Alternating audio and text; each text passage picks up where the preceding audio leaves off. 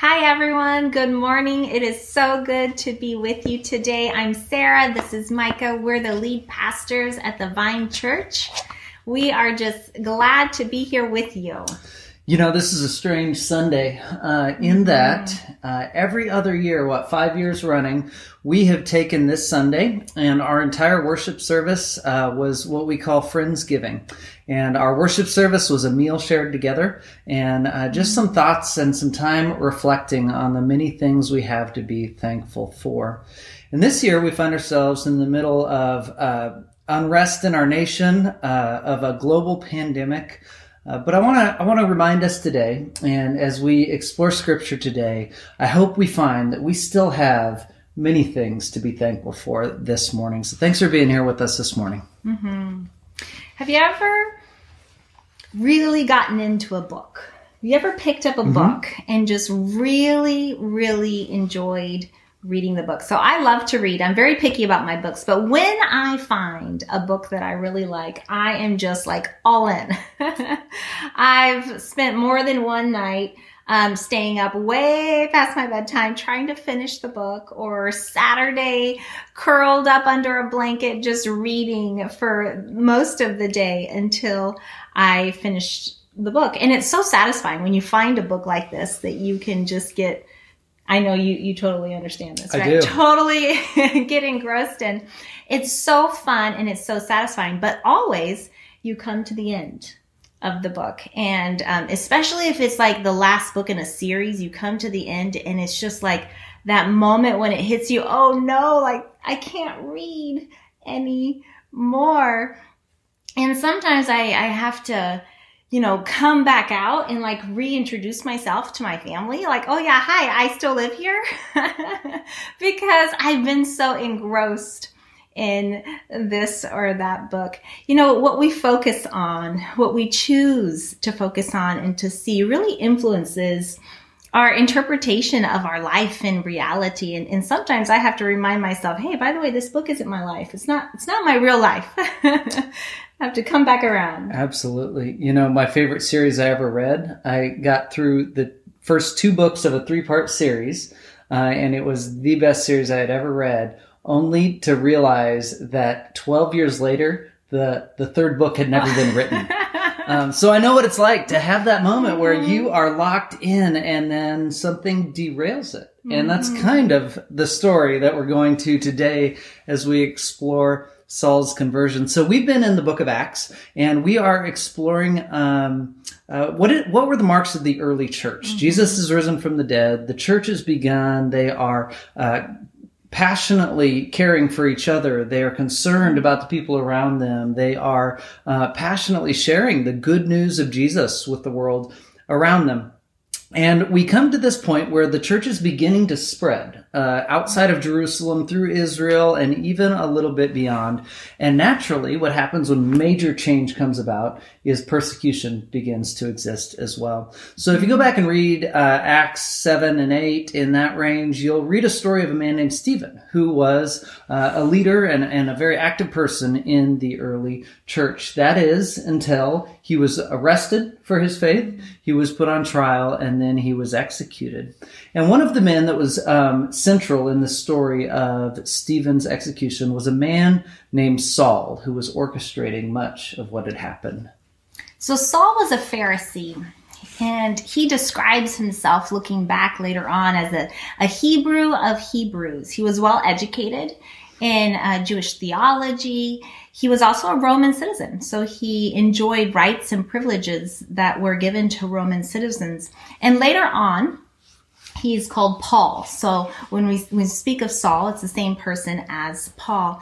And in Galatians 1:14, he describes himself when he was at this point that we're looking at in Acts chapter 9. He describes himself as this. He said, I was advancing in Judaism beyond many of my own age among my people, and was extremely zealous for the traditions of my fathers. So the Pharisees were known for legalistic righteousness. They prided themselves in being right and following the very letter of the law.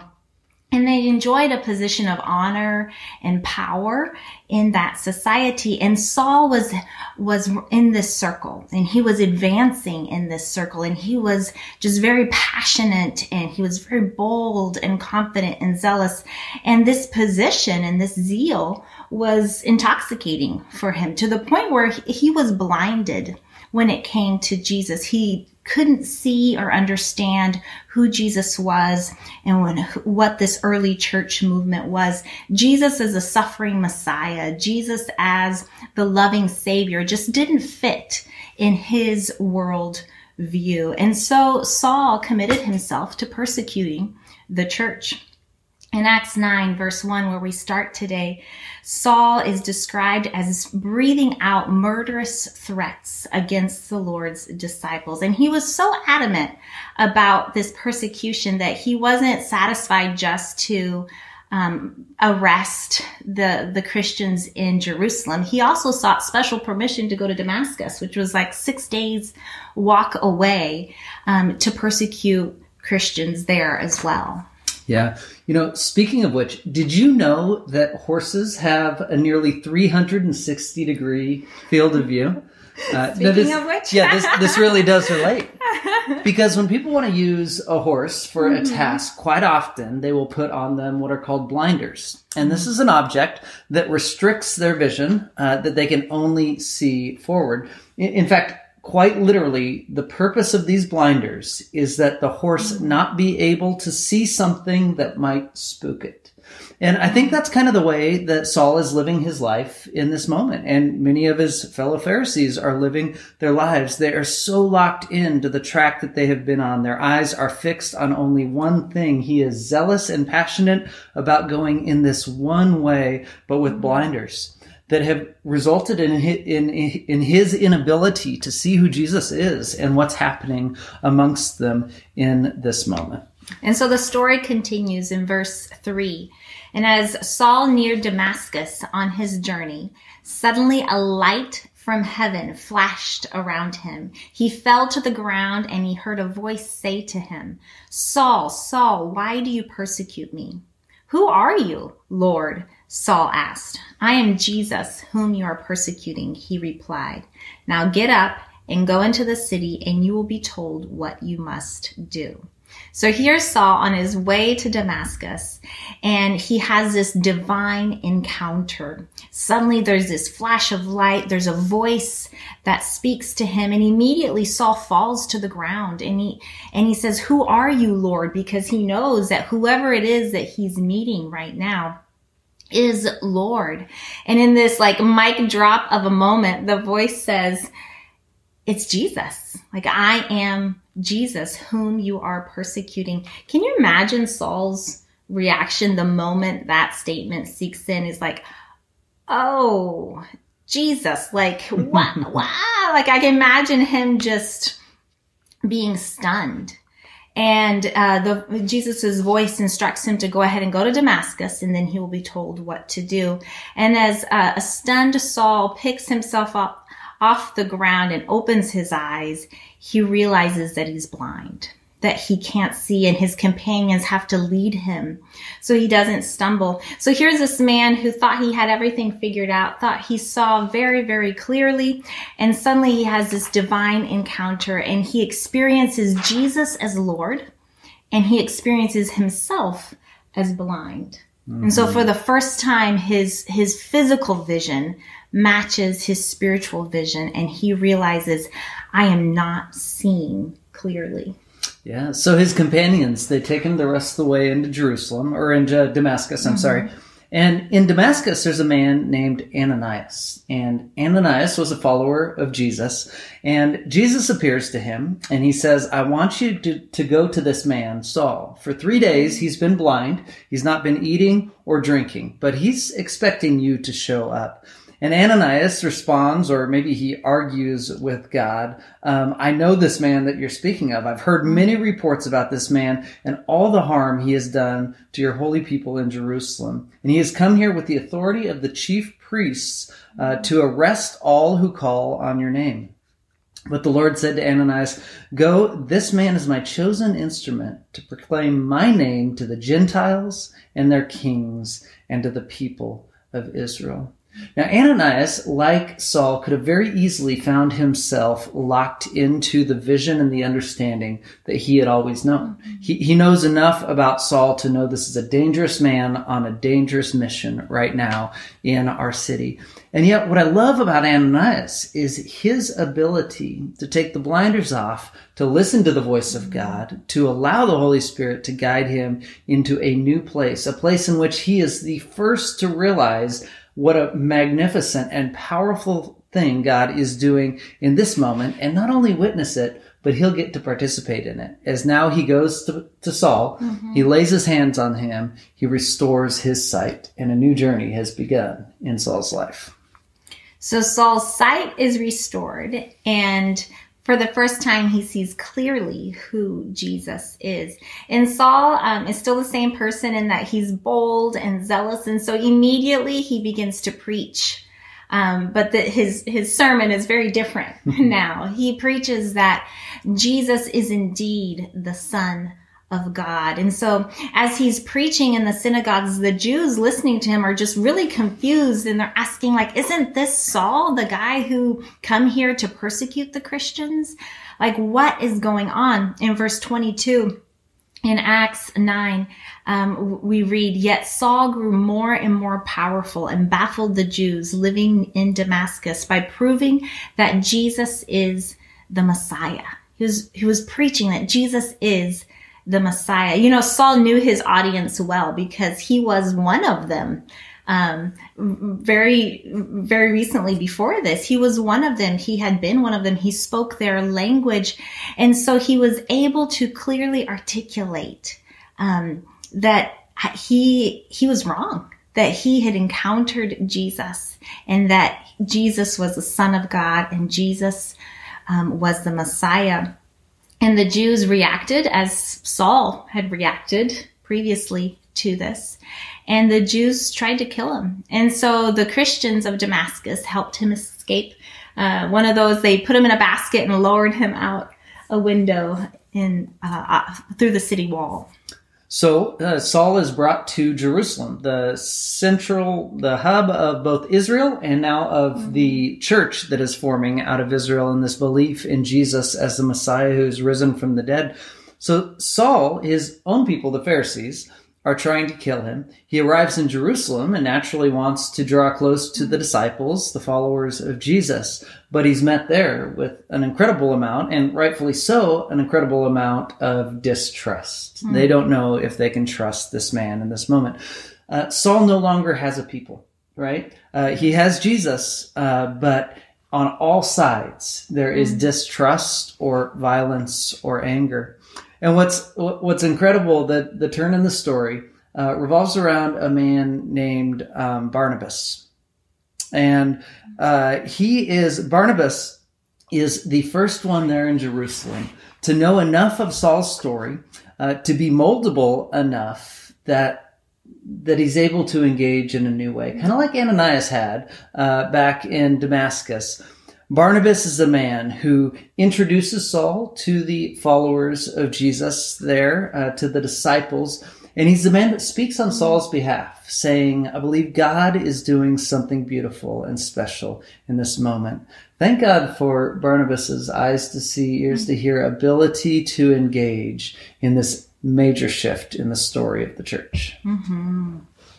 So this story, as we look through it, reminds me of something that Jesus said to his disciples. It was in Matthew 13, verse 16. And Jesus said, "Blessed are your eyes because they see, and your ears because they hear." So Jesus is speaking to his disciples and saying, you're blessed when you hear and see what God is doing, when you can understand and perceive the spiritual things going on around you. And it's really pertinent to this story because as we reflect on how does this affect us, I wonder how many blinders I have that prevent me from seeing the full picture of what's going on, or how many blinders we might have that prevents us from seeing what God is doing. And I think this really encourages us to pray that the Spirit would open our eyes, that we might be able to see the full picture of what God is doing in our lives, in our community, and around us, that we might have the ability to see where God is at work and to trust him enough to join him and to listen and to follow and just to hear where he is calling us. Yeah. And zoom out and look at this story. I mean, there's violence, there's distrust, there's plots and all sorts of plans and selfish, self-serving purposes in the lives of people. And then you have these two guys, Ananias and Barnabas, two people moldable enough, two people listening to the voice of Jesus, the voice of the Spirit in their lives, speaking to them about what God is doing in the midst of the turmoil, in the midst of all of the challenges, twists and turns, plots and violence taking place in the first century. They're able to hear from God, and they're able to participate in what he's doing. And right now, friends, in a season of unrest in our nation, in a global pandemic, may we be people that have ears to hear, that listen intently to the voice of the Spirit to see where God is engaged and where we are being invited in this moment. Mm-hmm. You know, it's interesting in this story to also look at Jesus' vision. His vision here, when he looked at Saul, what did Jesus see?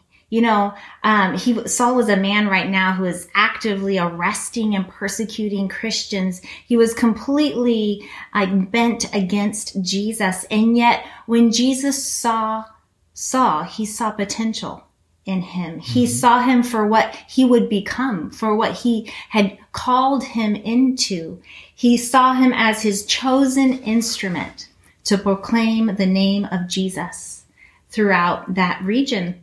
And so Jesus invites Saul on a different journey. He invites Saul to see differently and to engage differently. And that is our invitation too. Jesus invites us to see and engage differently.